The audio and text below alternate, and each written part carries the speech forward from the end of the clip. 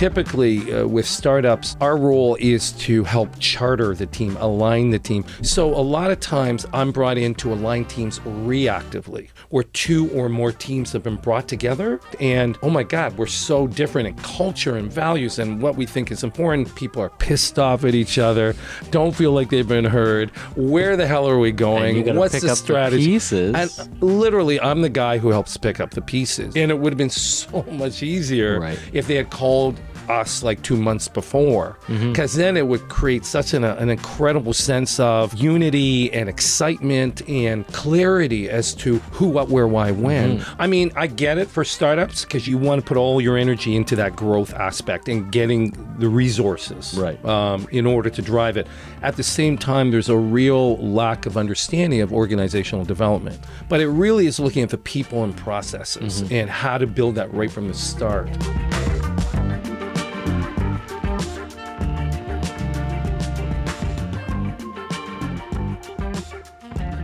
So we can just jump into it. Okay, sounds great.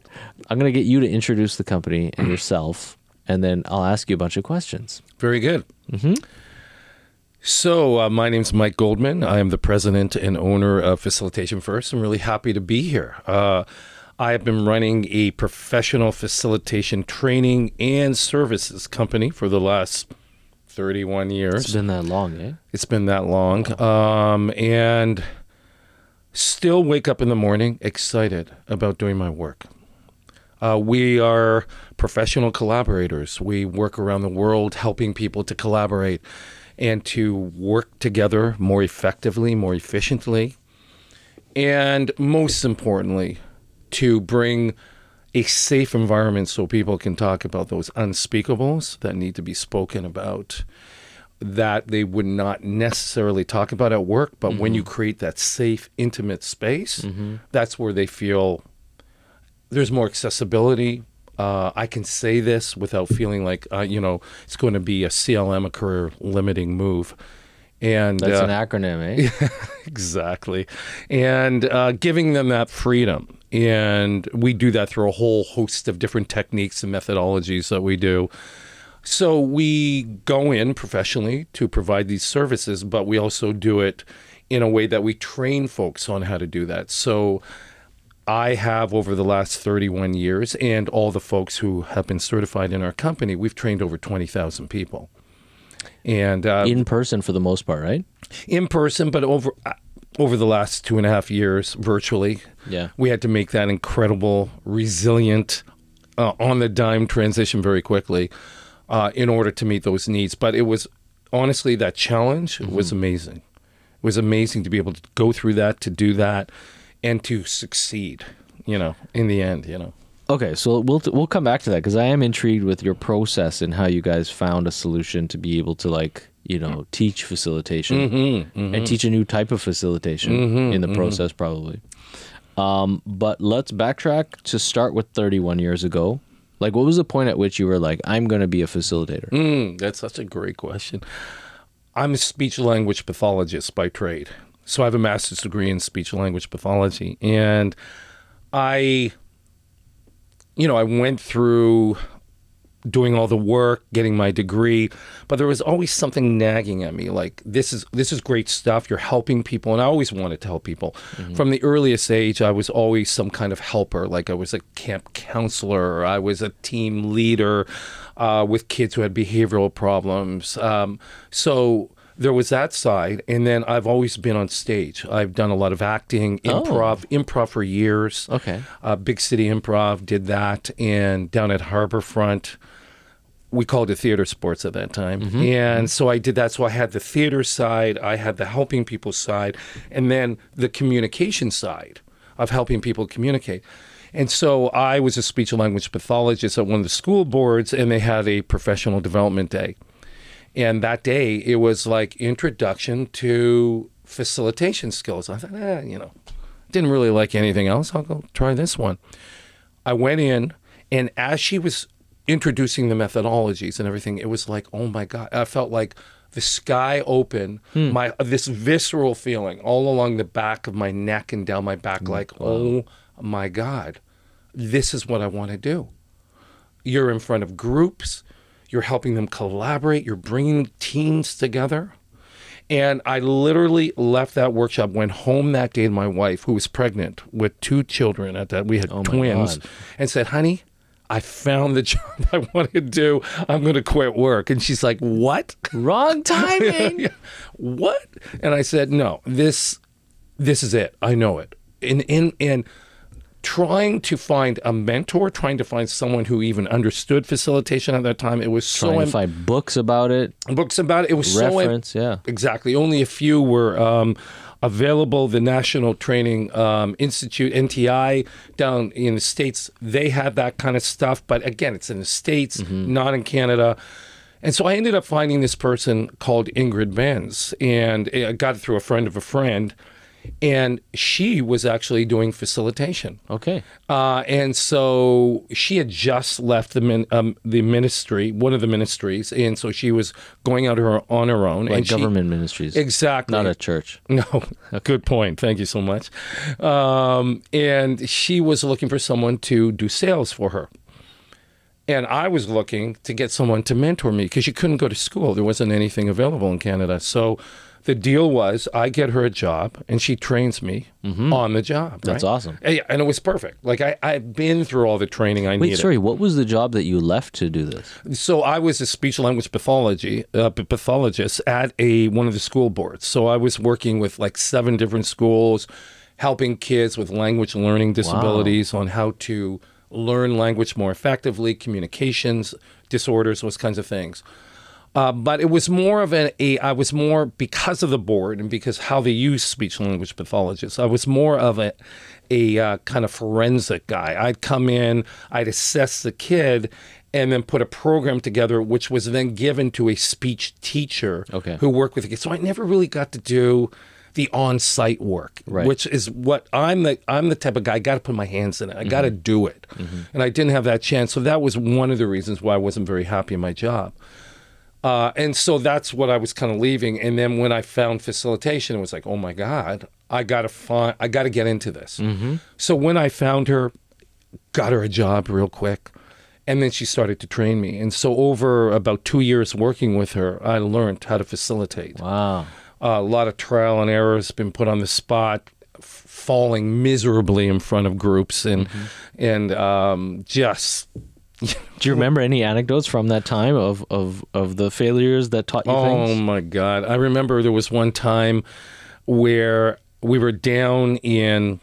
Where were we? We were like down south in the United States, and we had this executive team we were working on, and I said to her, just let me facilitate this one session. Like I thought it was around creating what we call norms, and it was coming up with how the group wants to interpersonally relate with one another. So like no interruptions, one person speaks at a time, those kinds of things, right? Sure. And so let me do this because it's really easy, right? And so I remember she said, well, okay, go give it a try. And I thought, yeah. So I got in front of the group, and first, she had been leading the whole thing. So like, who is this guy? That was the first thing. No credibility established whatsoever. And I started saying, hey, so in getting ready for our dialogue today, we probably need to establish some norms. And immediately one guy says, why? He says, we've been working together for a long time. We don't need norms. And all of a sudden I could feel the sweat under my armpit, it's like, and it was a hot room already. And then another guy down south. Oh my, it was down south. And then another person started saying, yeah, why do we need norms? And then I found myself rationalizing why you need norms, which a facilitator should not be doing. Sure. We should not be rationalizing. In fact, because then we're putting our own personal bias into the mix, right? So I was just like, well, norms are important for example. So I started rationalizing. And I knew even as I was saying it was the wrong thing. And they said, well, no, we don't agree. We don't need them. And so then other people started getting involved. Before you know it, my whole shirt was totally wet. Oh my God. And I wasn't wearing an undershirt, which I have learned to always wear now going into any situation. And she had to save me.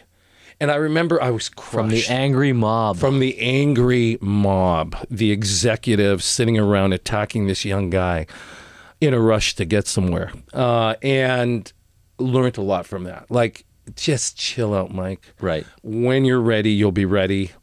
And also, if people don't want norms, that's fine. Yeah. They don't need, but what you do is you say to them, okay, so I'm hearing we don't need norms. How about this? How about as we go through dialoguing today, if in fact there is a personal attack or there is something that throws you off, maybe perhaps then would you consider maybe discussing norms? And of course they're going to say yes. And then that would have been it. Yeah, exactly. But of course I had to go through the pain. Lead them to the solution. You got to lead them. It's feed everybody when they're not hungry. Exactly. Facilitation is the root word of facilitation is facile, and that means easy in French, right? And so a good facilitator is there to make it easy for folks to discuss, to dialogue, to bring out important things that in otherwise they would not talk about. That's what we do. And so you didn't get fired at that point. No. That was just trial by fire. She did. She was. What did happen was the client spoke to her and had asked that any future work with this client that I not be involved. That's wonderful. It was so sad. I was so upset, and why didn't she fight for me? And but she told me. She said, "Mike, why are you going in here? I don't think you're ready." So she did tell me that. So she preempted me. It was me. It was just Mike, oh no, I got to do it. However, I've been like that throughout my whole life. I jump into it. I have to experience it. I'm not the one who says, well, let's look at all the factors involved here. Right, yeah. I'm I got to kinesthetically get in. I got to get my hands dirty, and that's just the way it works for me. And, that's great. That's a great approach as long as that means that you're constantly, observing whilst being in the soup. Yeah. And then you can kind of pivot and change your methodology, and that's a big part of this facilitation, kind of role. It sounds like, right? So it really is. That's why I loved, I was so attracted to it because it's always readapting, reimagining, reframing, and that's what I'm really good at, So it was the right choice for me. So at what point was the company formed? Facilitation First as an actual company. Facilitation First was the second iteration. It first was Participative Dynamics, and that's what I opened with Ingrid Benz. We opened that together. Okay. I gave her that name. Sorry, what was the name again? Participative Dynamics. Just sounds so clever, Yeah, exactly. Well, it's what we do, right? We got people participating in a dynamic way. She ended up, after 2 years, deciding to move down to Florida and just start writing and just run her own little consulting thing. So she took the name, and so I had to come up with a new name for the company. And we had a whole bunch of people come together, and we brainstormed. And one person said, well, aren't you guys facilitators? And I said, yeah. And that's your primary role. And I said, yeah. And she said, well, what about Facilitation First? And as soon as she said it, it was yeah, that makes sense. That's it. I'm a big fan of alliterations. Exactly. I didn't even think of that, but you're absolutely right. It is an alliteration. The two words reinforce each other. But it's important because it also sells the concept. It's something to consider before you bring your people together is how are they going to come together? Exactly. And what's that formula that's going to help them collaborate the best? So now it's been a couple decades with that name. 3 decades. 3 decades. And explain to me kind of what you guys do, because it sounds like you are facilitators, but you're also teaching facilitators how to facilitate. Right. So typically we have 3 areas of practice that we focus on for training people on how to be a certain type of facilitator. Essentially, when you look at facilitation as a broad term, it breaks down to 2 different areas. The first area is content facilitation. A content facilitator is someone who primarily delivers a position, a certain, their own content, their subject matter expertise. They very much are opinionated, and they have something that educates other folks. So they're the ones doing most of the talking. So that's a content facilitator. Trainers are content facilitators. Teachers are content facilitators. But good trainers or teachers at some point take off their content facilitator hat and they put on their process facilitator hat. And that's where they debrief the content with the group. So what do you think about what I just said? How does that feel? How can that apply now to our work? What did we learn from this? How are we going to action this? So as soon as they move from tell to ask, they move from content to process facilitation. We train people on how to make that transition and how to do process facilitation really well. So that's essentially what we do. And we have 3 areas that we focus on in helping people become great process facilitators. The first one is, how do you show up? What are the behaviors you need to embrace to be effective at leading process? Second, how do you structure a good process? How do you build in great engagement? How do you mitigate the possibility of people not feeling safe? How do you create that environment where people truly feel free to say what they need to say? So that's all around process. And then the third area is, how do you manage the group dynamics when they become challenging? Right. And all 3 of those are totally interdependent. In fact, the meeting is so dependent on all of those being effective, because if any break down, those will impact all the others. So you can show up really great. You can have a really dynamic, great process. But if you don't manage the interpersonal dynamics, all of that falls down, and so on with each of the other areas. So we train people in those 3 areas and help them understand how to transition from content to process facilitation. So they understand, and it's a big wake-up call for people. It's like, oh my God, I didn't even know there was this area of engagement and collaboration and how to structure dialogue and how do you help people understand that there are clear outcomes that they need to drive and how to drive that. And what if people go off topic? How do you manage that thing? And what if the person's dominating? How do you deal with that rambler? And so it really is a science. Yeah. However, at the end, it's an art. How you put it together will always be different depending upon the person, the context, the client, the people in the room. That's where the art comes in. Okay, so when you started this, you said that there weren't many reference points for learning about the methodology and all that. So how quickly did you find if at all, define your own approach to this? It's been iterative over years. In fact, our primary workshop is Facilitating with Ease, which is also based on a book that Ingrid wrote, and I was the chief editor when it first came out. And that was just like a whole bunch of exercises, geared to helping you facilitate from a process perspective. But I learned after a while, we learned to understand there were categories that we had to focus on in order to help a person develop. But that emerged over time. Our acronyms emerged over time. When we started realizing there was this category of behaviors that really help people show up. That became evident over years of training and feedback. And that's the thing about this workshop that has been amazing. I would say over the last 30 years, we've had 20 iterations of this workshop. And it's all been based on people giving feedback, what works, what doesn't work. And that led to a revamping. And so the workshop now does not look like the workshop 30 years ago. It is really, really different. Because of the feedback, because of the changing times, because of the need now you got to talk hybrid and virtual. Right. You can't just stick to in-person facilitation anymore. And along the way, I mean, I'm sure even the groups that were in front of you have changed in terms of the roles that people play at organizations who are, humbly looking to improve.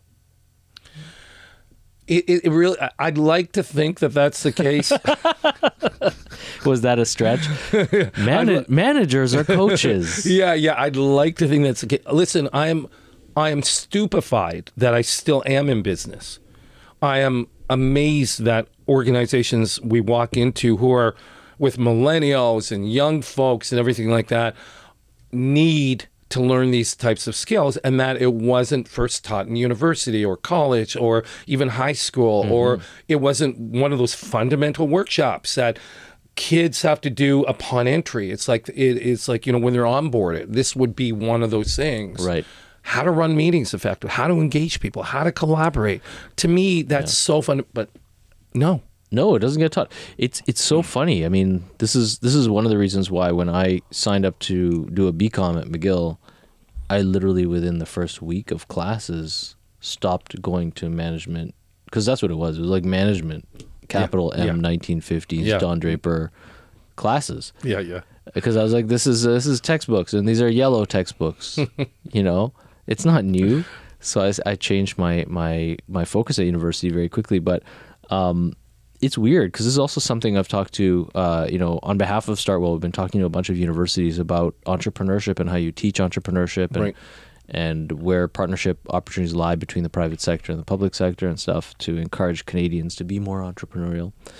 And still, a lot of people in higher learning institutions across Canada are telling me that this is something they find very difficult because the bureaucracy of the institutions doesn't welcome enough private sector information into its fold to inform what they're educating.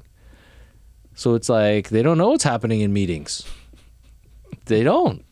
And there's only lectures, so they don't learn from their own process. And it's kind of problematic. But well, I have to say, we've done a lot of work in the education sector, teaching teachers, teaching principals, vice principals, and superintendents on how to be more collaborative. This is not all the boards, but certain boards like the YDRSB.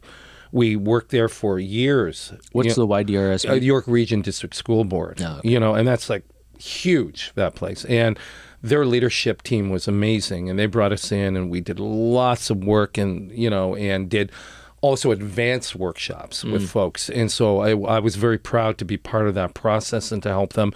And it's always amazing when you would see, a teacher, a principal, later on down the road, and you bump into them and they'd say, "Oh my God, Mike, I just want to tell you, I've been using, the skills you taught us, and it's so practical. It's so practical, and it really guides me now in how I show up in meetings.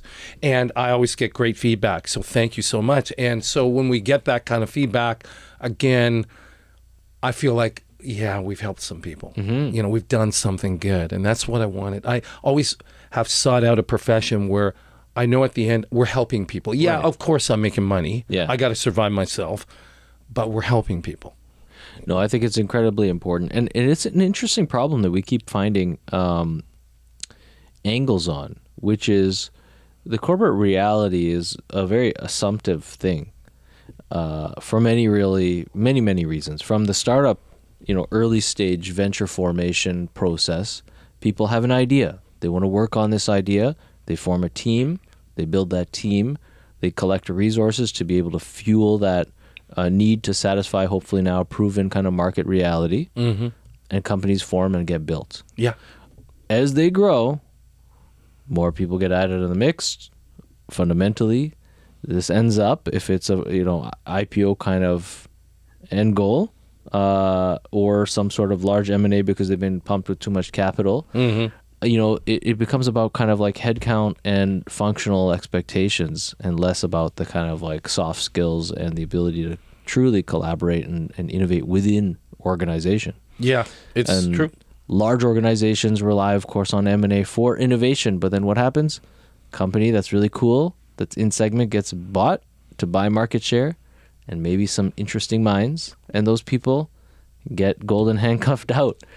And which is so crazy. It's so crazy because you've mined that treasure and then you let it go. I don't get it. Yeah, it's right. Very short-sighted. So I think it's really interesting to see at very different stages of corporate evolution, this kind of like dogmatic almost practice of like looking at the goal and not the process. Yeah. I mean, I get it for startups because you got to be so perseverative and you've got to be so focused. And you want to put all your energy into that growth aspect and getting the resources Right. In order to drive it. At the same time, there's a real lack of understanding of organizational development. 100%. And so OD, this whole area of OD is now slowly getting incorporated. And again, we didn't have a lot of OD courses in university for folks to learn. Now we do. Now you can learn organizational development. But it really is looking at the people and processes and how to build that right from the start. You know, typically with startups, when we come into a startup, our role is to help charter the team, align the team. Many times I am dropped into a dysfunctional startup or a project where 2 or more teams have been brought together to actually facilitate that project. And the whole notion of, oh my God, we're so different in culture and values and what we think is important, that doesn't come up until the dysfunction arises. They don't proactively think those things. So a lot of times I'm brought in to align teams reactively. I wish it was proactive, because then it would create such an incredible sense of unity and excitement and clarity as to who, what, where, why, when. We're brought in after where people are pissed off at each other, don't feel like they've been heard. Where the hell are we going? What's the strategy? Pieces. And literally, I'm the guy who helps pick up the pieces. And it would have been so much easier if they had called us like 2 months before. Yeah. And we were brought in right in the beginning. But this whole notion of we got to get it going, we got to get the project started, we got to, it's like we're not looking at the people element and what is going to help make these people solid right from the beginning. And it's an interesting point, because I think as you form a team and as the team's kind of individuated strengths and skill set and passions don't get fostered as a collaborative, pool of opportunity for an organization, so much gets lost on the table. Huge. Or left on the table. And you have employee churn. This is something that's been coming up in this series a lot. There's a lot of people, that we're talking to in Toronto, but Toronto HR professionals that are mainly, internal or even external recruiters that are dealing with what we've heard of in the last 10 years, an expected career track job lasting, let's call it, no one was dreaming that it'll be 50 years, but as recent as 5 years ago, recruiters weren't expecting to replace their person at a different organization within 2.5 years. Yeah. And in the last 5 years, it's come down to 6 months. Industry dependent and so on, right? And if we're not talking about the government, because no one ever cycles out of the government, but private sector, organizations, even if the pay, and this is the interesting thing, even if people are being paid $500,000 a year, there's still this like rapid churn. And I think a lot of that seems to be fissures amongst the unity of the team. And now we can talk about the pandemic a little bit, because I think that's exacerbated a lot of that, whether it's tension that was building or the capacity that was never developed in organizations to be able to, weather the storm of separation. Yeah. Because that cultural footprint hadn't been laid and hadn't been developed. Yeah. So, and you know what? Yes, the pandemic accelerated it, made it more visible, but it's always been happening. Right. That disconnection, that lack of, I feel part of this team, even when it was in person, wasn't happening too. And it's not only rah, or we'll have a party and we'll celebrate our milestone we just achieved. It literally is about how are we going to function together? And just taking the time, I mean, literally that could be like 2 hours just to do that could be huge in helping a team foster alignment way sooner than later and getting people getting them to kick off in the right way. And it's not hard. It's pretty simple.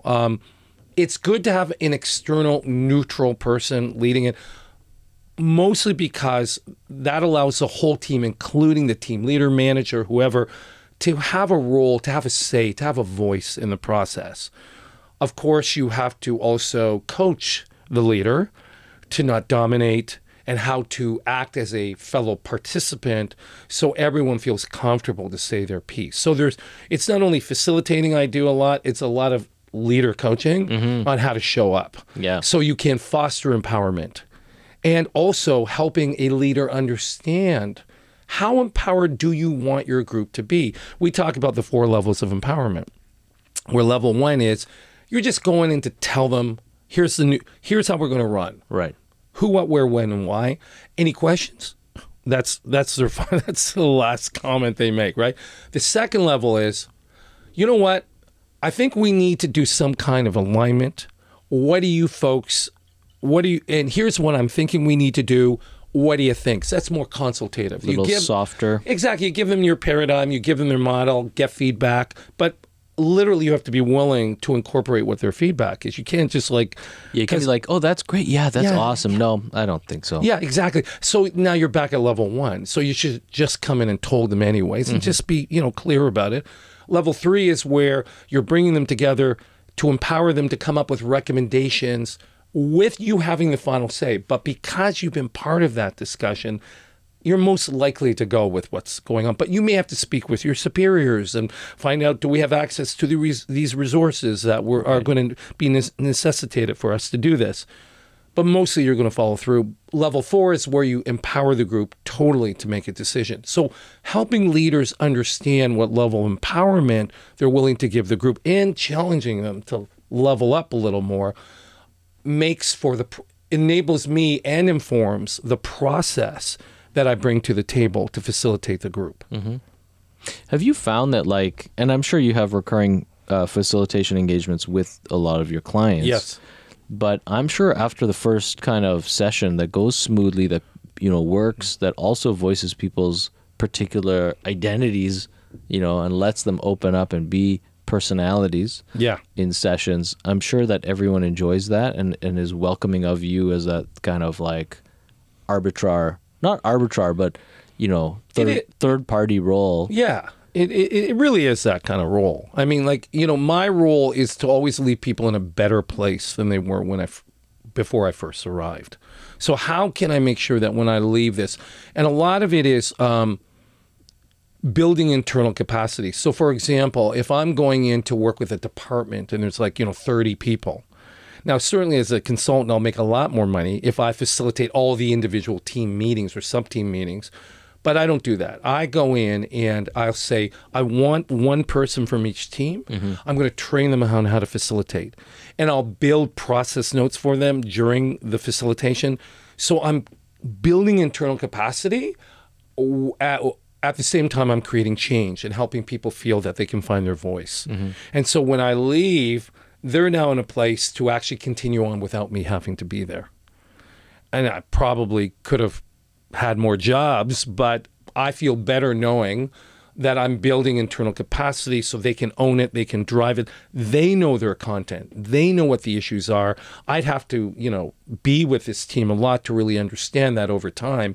But if they know it, they understand how to facilitate and lead that, they can have much deeper and informative conversations, not necessitating an outside facilitator.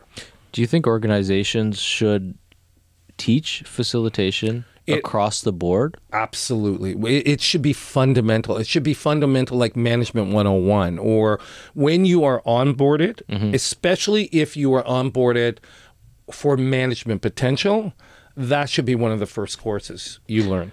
Yeah, because I think it's crucial for leaders of whatever hierarchical stage to be able to have these skills. But it is a leadership skill. And how amazing would it be if everyone had that leadership skill, whether they were a capital L leader or not, right? Exactly. I'd be out of a job, but I'll be doing something else. You could teach them all to do this. Well, yeah. And I honestly teach teachers. So I'm actually, part of my role these days is I don't do as much training. I still do a lot of professional facilitation, but I am training trainers on how to do that. And the people who I train up are people who already have a little facilitation experience, at least.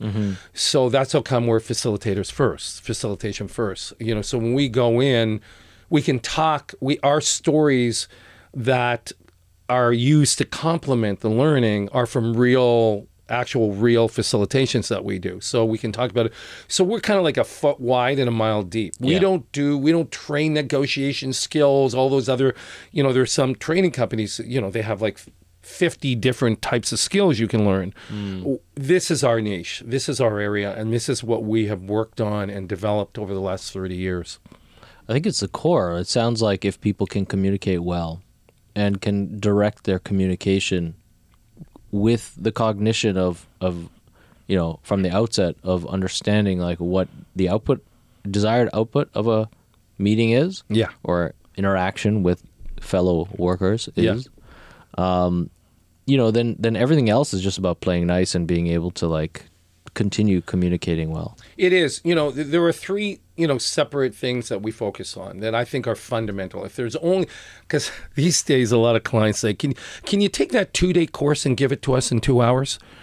So we're getting that a lot, honestly. Really? So we've had to really look at what are the, 3 fundamental things that, and also you have to say, the 2 or the 3 or the 5. People like lists. Yeah, exactly. We want to know how many you're going to teach us. Link bait. Exactly. People's brains are just becoming only receptive to link bait. Exactly. It's search engine optimization, right? So that's what it boils down to. So the 3 things are, number 1, for how you show up, we use an acronym called SLAPS. And that's stay neutral, listen actively, ask questions, paraphrase, and summarize.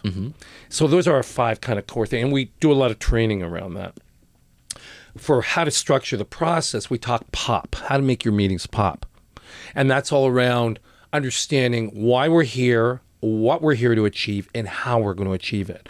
So POP stands for purpose, outcomes, like you said, goal focus, and process or process, however you want to say it. Hey, tomato. And then how do you deal with the group? We have norms or agreements or operating guidelines. And we train people on how to facilitate a group to come up with those and how to referee those when they break. Because it's easy to come up with like one person speaks at a time. Anything that goes off topic, we park it onto a parking lot. Right. That's easy to do. But actually having the courage to come in and say, hey, time out, we're breaking one of these norms, that's harder. And especially if you have power differentials where you're more junior as the facilitator, but your boss is there and some of the other senior management, right? So even in professional sports. Yeah. The referee pulls a card, and what happens? Everyone yells at the referee. They're not like, okay, thank you, we respect you. Let's continue. Exactly, yeah. You kind of get that. The good news, though, is that an effective facilitator spends quite a long time in setting the context of a meeting. So not only do we overview the purpose and the outcomes, we check in with your group and say, is that why we're here, what we're going to be doing? Is that what you thought? And we actually get people to say, no, that's what I agree with that. So we know they've already bought into the outcomes and the purpose. Now we overview the process. Someone might say, I think it's going to be too long. Okay, so why don't we just try it for about 10 minutes? And if it's not working, let's reconvene and fix it. So part of a facilitation role is you come in, you can only influence. So you can come in with a structure, you come in with ways of handling it, but you got to have strategies for when people push back, how not to push against them, right? But rather to pull. It's very much a judo kind of thing. Like you're kind of you're off balancing people, but you're also always influencing, and you're never saying no, and it's got to be this way. And this is about flow, and it's about expression and a curiosity. Curiosity is huge. I'm curious as to why you're thinking of that, and hearing what people have to say, and then going with them, but maybe gently bringing them back because their idea wasn't working. And so you're always saying, hey, why don't we try your way for 5-10 minutes? And if it's not working, are you okay? We'll go back to my way. Typically, because you are the facilitator, you've put a lot of thought into it, your way is the right way, but hey, I'll play in your sandbox here. Let's see how it works. And when it's not working, they're so much more receptive now to coming back to your way. So I don't fight people. It's constantly how to manage the resistance in a way where it's just easy. It's facile, right? Yeah. Let's talk for a moment about this whole virtual thing. Okay. Virtual hybrid. Mm-hmm. So pandemic happens. You now got decades under your belt of doing this practice, having this methodology, of course, working in person with people. What was going through your mind in kind of April 2020? Okay, so yeah, that's a hard time to go back to. Not only did the pandemic hit, but I lost both my parents. Yeah, from COVID. Quickly, like early in the whole thing. Early, like late, like March. Oh my God. Beginning April. I lost my mother first, and then my father like 4 days later. So I lost both my parents, and we lost over $300,000 worth of work because it was all in person. Wow. Bookings. All those bookings. All those bookings were People gone. calling you for their deposits and stuff. Exactly. All were gone. And so, I couldn't even talk because I was dealing with the grief of my parents. Sure. So wasn't I lucky? My VP of Client Solutions, she got all the consultants together. And these consultants are hired consultants. They're project-based consultants. So they're gig workers, right? So we bring them in when we need them. They all came together.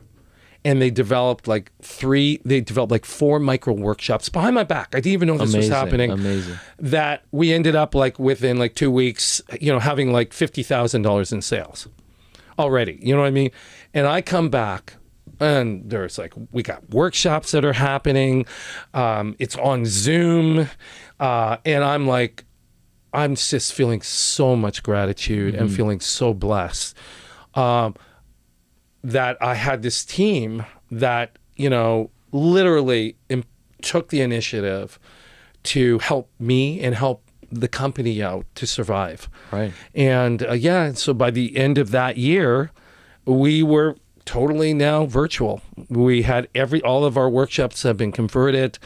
And we had it all down, and we were a thriving business. So resilience, talk about resilience, like the pandemic forced us all to really embrace our resilience. And that happened. And I'm just amazed. I was in awe of these people and what they did, and just felt so blessed.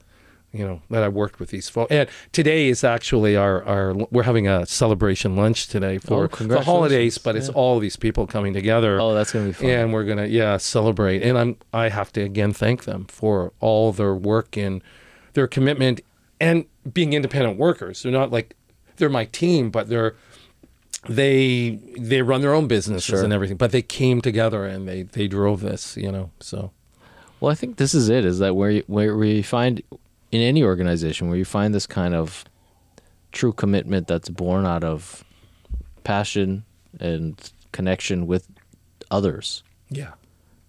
Then people really, that's the best work ever. I mean, this goes back to why you're in this business. Exactly. I mean, we try to do, I believe integrity is that you do what you say you're going to do when you say you're going to do it. And as professional facilitators, it has always been my role or my belief that I have to treat the people who work with us as we would treat them if we were facilitating them. Sure. So we are very people oriented and very collaborative, and have usually monthly symposiums where we bring everyone together.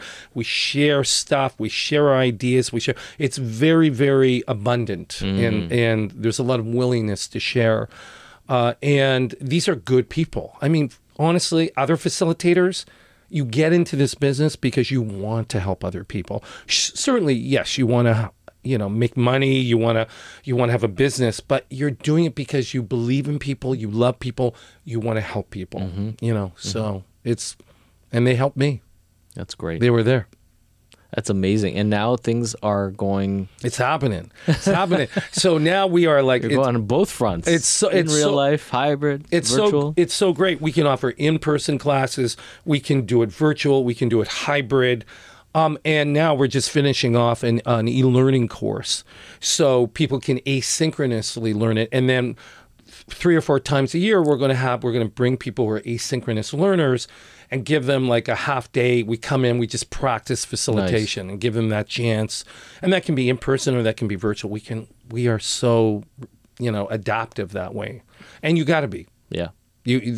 You Well, cannot survive if you aren't. Yeah. And I mean, even your clients' realities are changing by the minute. Huge, huge. I was kind of hoping there would be more in person, but we're still doing virtual, but that's fine. I love virtual, but there is a different experience of being in a room with people facilitating them. It's visceral.